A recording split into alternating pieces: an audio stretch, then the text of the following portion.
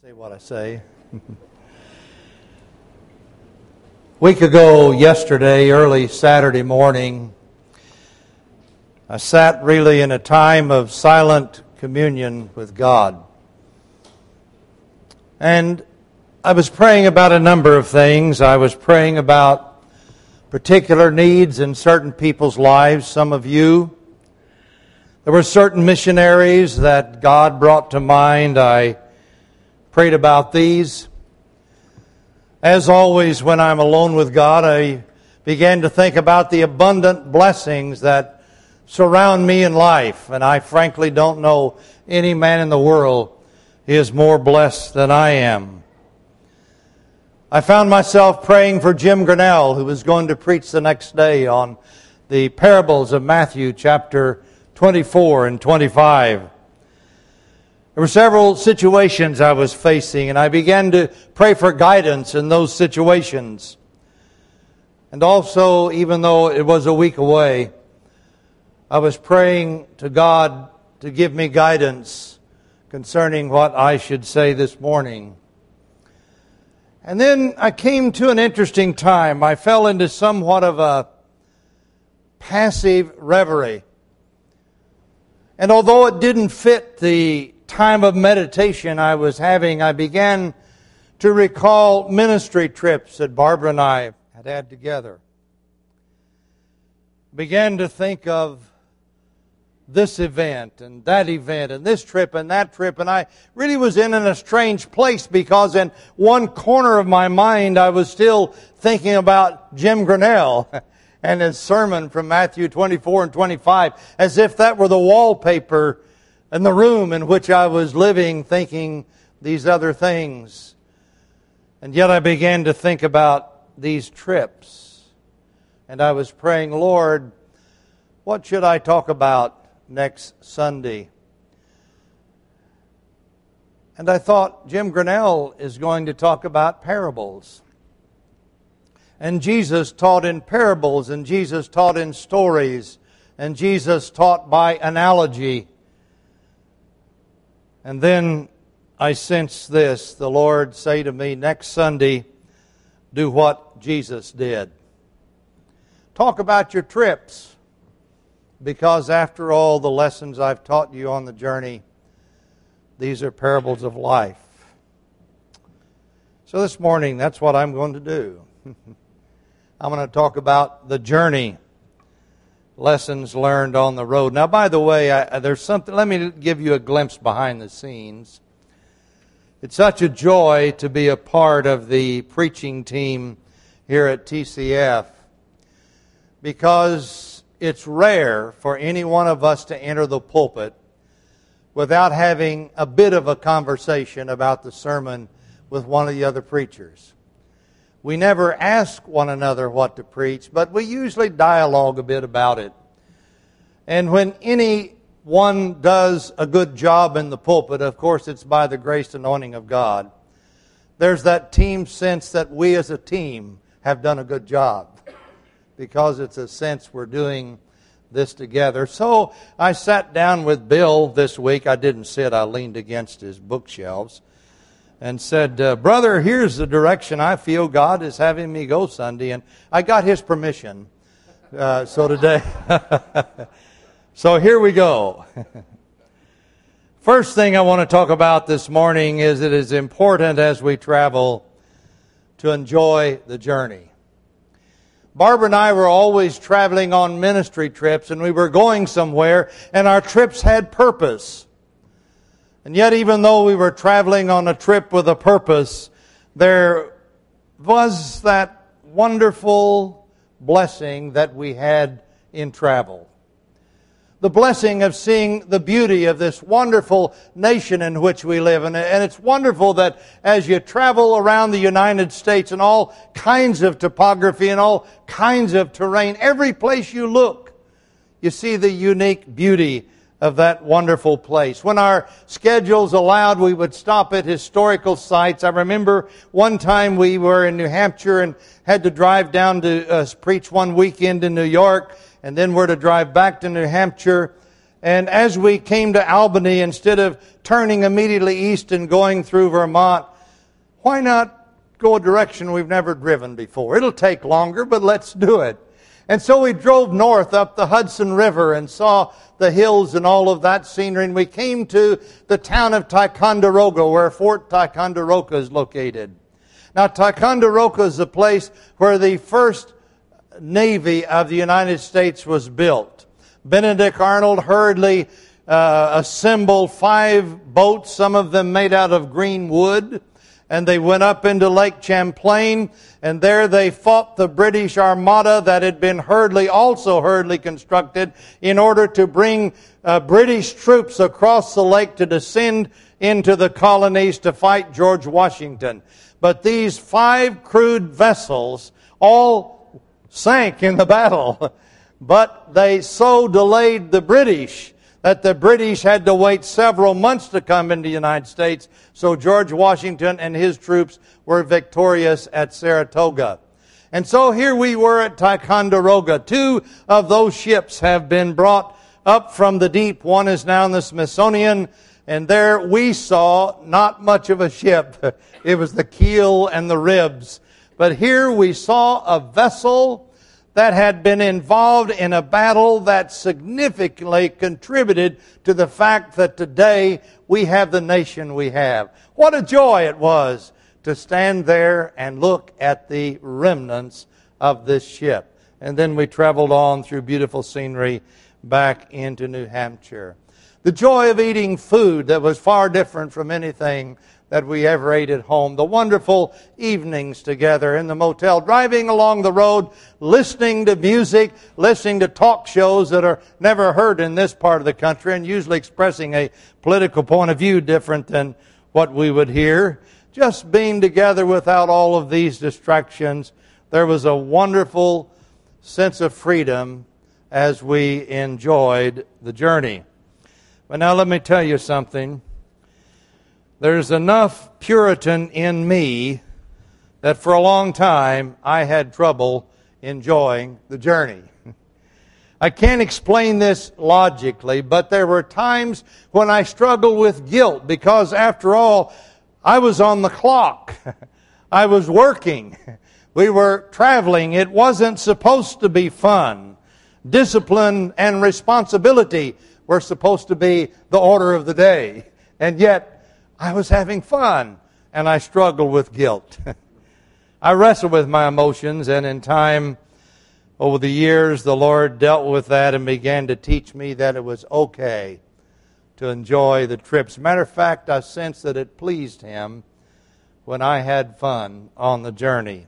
But that's something I had to learn. You know, brother and sister, asceticism has plagued the church since its earliest days. In Corinth, Paul had to struggle with licentiousness. In Colossae, had to struggle with asceticism and had to deal with both of them in Ephesus. But the Lord had to get some things across to me concerning asceticism, not having fun. One of them is this: asceticism robs God of our gratitude. Now, you've heard me talk about this verse so often because it's been such an important one in my life. But in 1 Timothy 4, God said a doctrine of demons is, in essence, don't enjoy good food, don't enjoy the conjugal relationship of marriage. That's a doctrine of demons. God has given us these sensual pleasures to enjoy with gratitude or with thanksgiving. And when we do not enjoy such things, then God is robbed of our gratitude. That's the first thing that God began to teach me. Secondly, as James said, that every good and perfect gift comes down from the Father which is above. And then this, in Philippians, we often quote that passage in Philippians 3, 10 to 13, in which Paul said, I have learned to be content in whatever circumstances I am. I know how to get along with humble means. I also know how to live in prosperity. And in every circumstance I have learned the secret of being filled and going hungry, both of having abundance and suffering need. I can do all things through Him who strengthens me. Now, I was very gifted at knowing how to be satisfied when I was empty. That asceticism, you see. But I had never thought about this. Paul said, I have learned to be content when I'm in prosperity. I have learned to be content when I am full. That really went against my nature. I had to learn to be content with prosperity. I had to learn to be content with being full. I don't know how many of you ascetics and Puritans here have the problem I did, but if so, hear God say that. Yes, we must know how to be content when we have little, but we must also find joy and contentment when we have much. If you've been on a short-term mission trip, traveling overseas as I have, I know the challenge you have when you come home is having been in a culture where people have little, in some cases virtually nothing. And you come home and you actually have a toilet. You come home and you have clean water. You come home in the heat of Oklahoma and you have air conditioning. And you struggle, how do I relate to this? And you come to church on Sunday and somebody says, how was your trip? And you want to say, shut up, don't ask me. I can't even understand myself right now. And you struggle with the guilt of living in this abundance that we have. And yet, let us be content with abundance when God allows us to have that in our lives.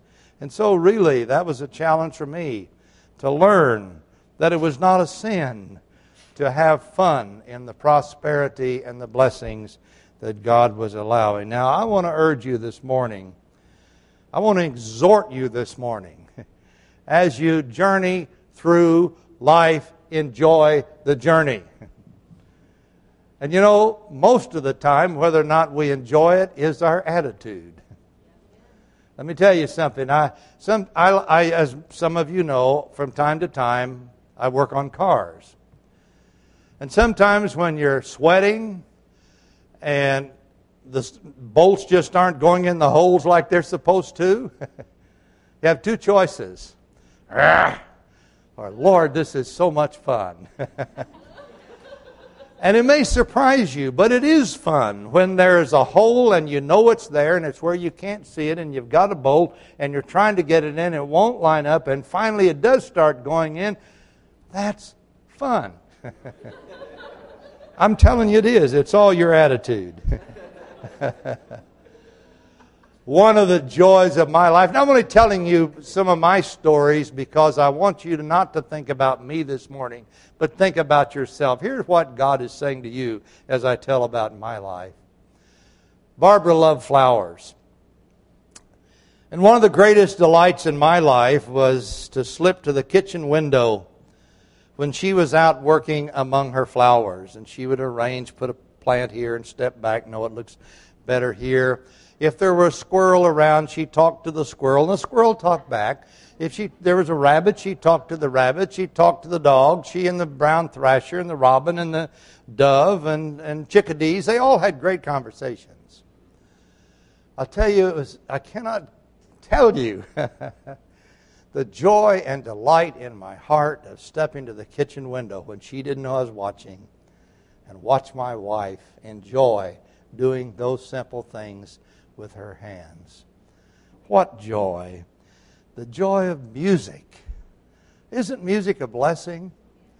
God moves us all different ways. I enjoy almost any genre except metal, hard metal, as long as it's done well. Now, I don't like it if it isn't done well.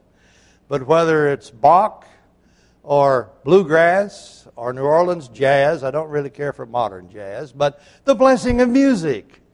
How can you put into words the blessing that we have with music and just the beauty? In Philippians 4:8, it urges us the things that are noble, the things that are beautiful, things that are good. Think on these things. And it's not talking about Scripture.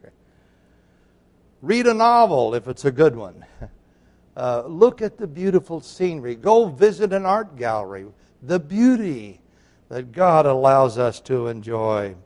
But as we say, so much of the secret of enjoying the journey is one of attitude. Second thing is this: remember, it's a journey. Now, this is the opposite side of the coin that I just presented. And frankly, for our culture, probably it's the most important side of the coin. The journey is not about the journey. The journey is about the destination. I know of, quote, retired folks, and I think what a miserable life they must lead. They have an RV, and they're always just traveling, going nowhere. Just traveling. What a terrible way to live. You don't have any reason to get out of bed in the morning. Wouldn't that be a horrible way to live? Thank God I have several. But you know, so much humanity is like that. They're just traveling. They're not going anywhere. It's all about the food. It's all about the drink. It's all about the music. It's all about Facebook and texting and sightseeing and sex. And instead of enjoying the God-given pleasure with thanksgiving and glorifying God, too many people live just for the pleasure, and pleasure becomes a god. In Philippians 3:19, Paul writes of those who end is destruction, whose God is their appetite. The Greek really says empty place, and so some versions say belly. Whose glory is their shame, and who set their mind on earthly things. Colossians 3:1, therefore you've been raised up with Christ. Keep seeking the things above where Christ is, seated at the right hand of God. Set your mind on the things above, not on the things of the earth.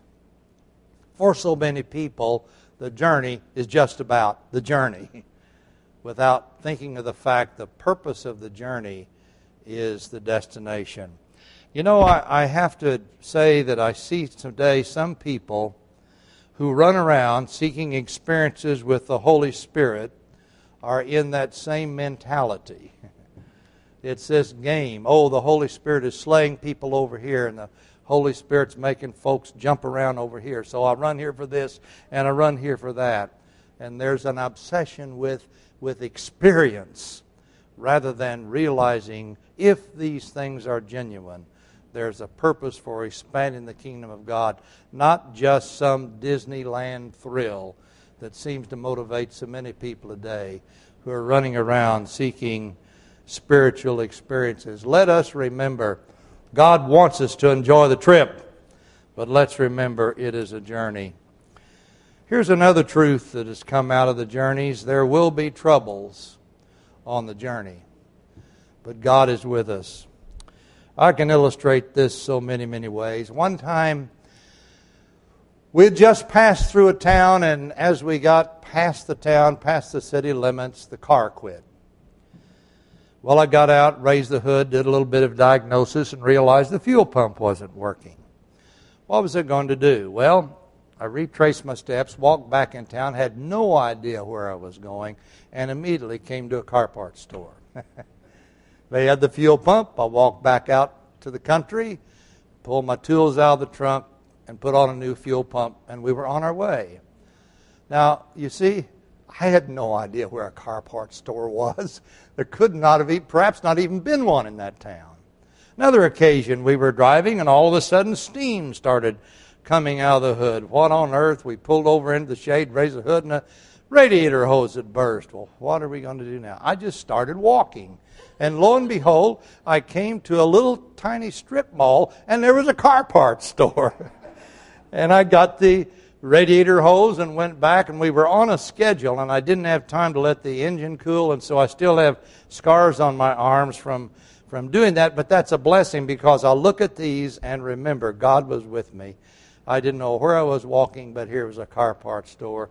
So I was able to stick on the hose, and we went on it. Here's another interesting. One time we were driving, we were going through the mountains, and we'd come down through the mountains, and we'd come into the motel and pulled in the parking lot, and just as I parked the car in the parking space, the power cylinder went out on the power steering, and there was just fluid everywhere. Now, if that had happened 15 minutes before when we were going through the mountains, we'd have been dead. It happened just as I stopped the car in the parking space in this motel. You know, years ago, as I began to contemplate life and all the things that go on, here's the image God gave me. Life is like walking across a frozen lake. And the ice is so thin that you will fall through unless God has His hand beneath the ice. And for me, God has always kept His hand beneath the ice. Praise His holy name. You know, there's so many scriptures that we could talk about in this passage. We sing the song, His eye is on the sparrow, and I know He watches me. 1 Peter 5, 6, and 7, Hebrews 13, 5. A few days ago I was reading in Acts chapter 12, and there's the record of Peter. You remember Peter was arrested and put in jail, and there were 4 groups of 4 soldiers who were to take care of him at night. He was chained between 2, one on each side, one in front of this gate, one in front of that gate. You know the story of how God miraculously delivered him. But the first 2 verses tell a different story. It says that Herod laid hands on some of the believers. He arrested them. He put them in jail in order to mistreat them. And among these was James. And he killed James by the sword, verses 1 and 2. Then verse 3 starts to tell the story of Peter's deliverance. Was God's hand not with those in verse 1 and 2? Was His eye not upon them? No. Their journey was over. And that time does come, you see. It is a journey, and there is a time when the journey is over.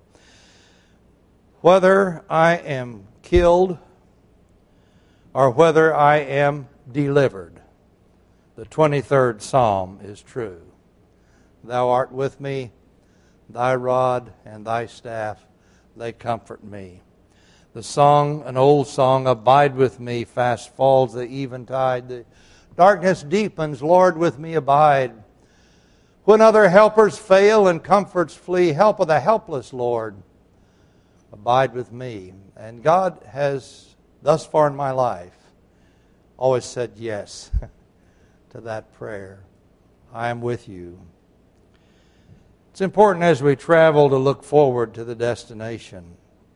Now, I have to admit that as Barb and I travel quite often, almost every time, I was quite anxious about the destination. I knew that as soon as we arrived, I would enter into a very vigorous schedule that would have very little time that would be my own. But even a greater stress than that was this. Not only were the people anticipating our arrival, but they also had great expectations of what was going to happen while we were there. And frankly, some of those expectations were very unreasonable. Now, I know a man of God should not have the emotions I had, but I'm transparent today. I had them. And Bill and Jim will tell you that sometimes when I've been getting ready to go on one of those trips, I've said to them, I don't want to go. I don't want to go. Because there was that very human fear of failure. And you say, but you're a man of faith. Yes, but I'm also honest. I had to deal with the fear of failure, trusting in the anointing of the Holy Spirit, and yet human enough to dread somewhat arriving at the destination. However, every time I did arrive, of course the Holy Spirit was there as always, and after a while I didn't want to come back home because it was such a wonderful, glorious time with God and everything. And even though I knew that, I have to be honest with you today that emotion of fear and anxiety was always present as we traveled toward the destination. But here's the point. I don't have that feeling at all about the destination that awaits my journey of life. None at all. My name is in the Lamb's Book of Life. I have the indwelling presence of the Holy Spirit. And when my journey is over, I am really, really going home. You know, I can relate to Paul, who wrote to the Philippians. He said, you know, I'm in a strait. I don't know which way to turn. I'd like to die today and go be with Jesus. That'd be the best thing for me. But you folks need me to stick around a while and have fruitful ministry to His glory and your edification. So he said, I'm pulled two ways, and I don't know which way to go. And I have to admit, that's my emotion. There are people who need me, and I realize at this time, at least, it is important for me to continue in this life. But there's another side of me that would like to take flight this morning and go home. Let's look forward to the destination. And I want to say to you this morning, if you live to be 90, if you live to be 100, if you live to be 110 or 120, that still is just a glint in the eye of history. Compared to eternity, it is absolutely nothing. It's all about the destination. Now, I assume, since I'll be 79 in October, that my journey is going to be over in a few years. Probably before yours. But that doesn't necessarily have to be true. You who are younger than I actually may get to go home before I do. Now, I've subjected you this morning to approximately 30 minutes of prattle. But what I'm going to say now is not prattle. If you've heard nothing else, hear this. When your journey is over, where will you be? Where will you be? Where will you be? Where will you be? Where will you be? When your journey is over, where will you be?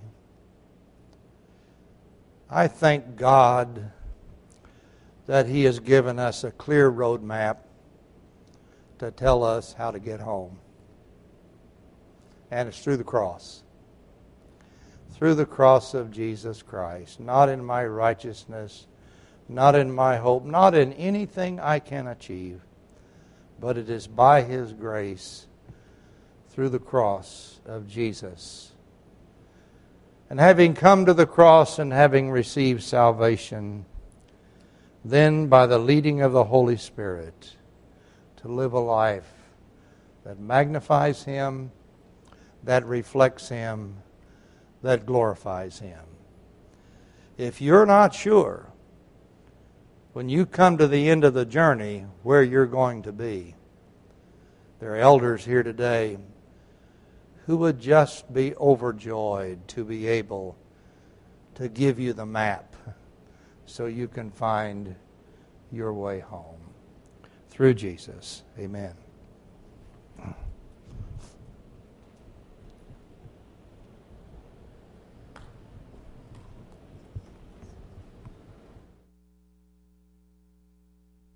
Thank you, Jim. I have to say that aren't we all glad that we're on the journey with Jim and we're together? Amen.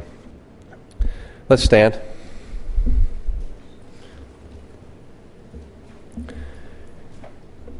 Dear Heavenly Father, we thank you for the journey that we're on. And we thank you that it's not just any old journey, but it's a journey toward a destination. And we pray, Heavenly Father, that we would be able to take to heart those things that we've heard this morning. We'd be able to remember, Lord, that you give us things along the way to enjoy. We'd be able to remember these things, Father God. We'd be able to remember that even when difficulty comes, that you are there with us, Lord, and that you are a faithful God. We thank you, Father. Most of all, we thank you for the destination. We thank you, Father, that the destination is made possible by the grace and mercy of our Lord and Savior Jesus Christ, by the blood of Jesus. And we thank you for that, Lord God. Help us to always be mindful of that as we walk along this journey together. In Jesus' name, amen. We're dismissed.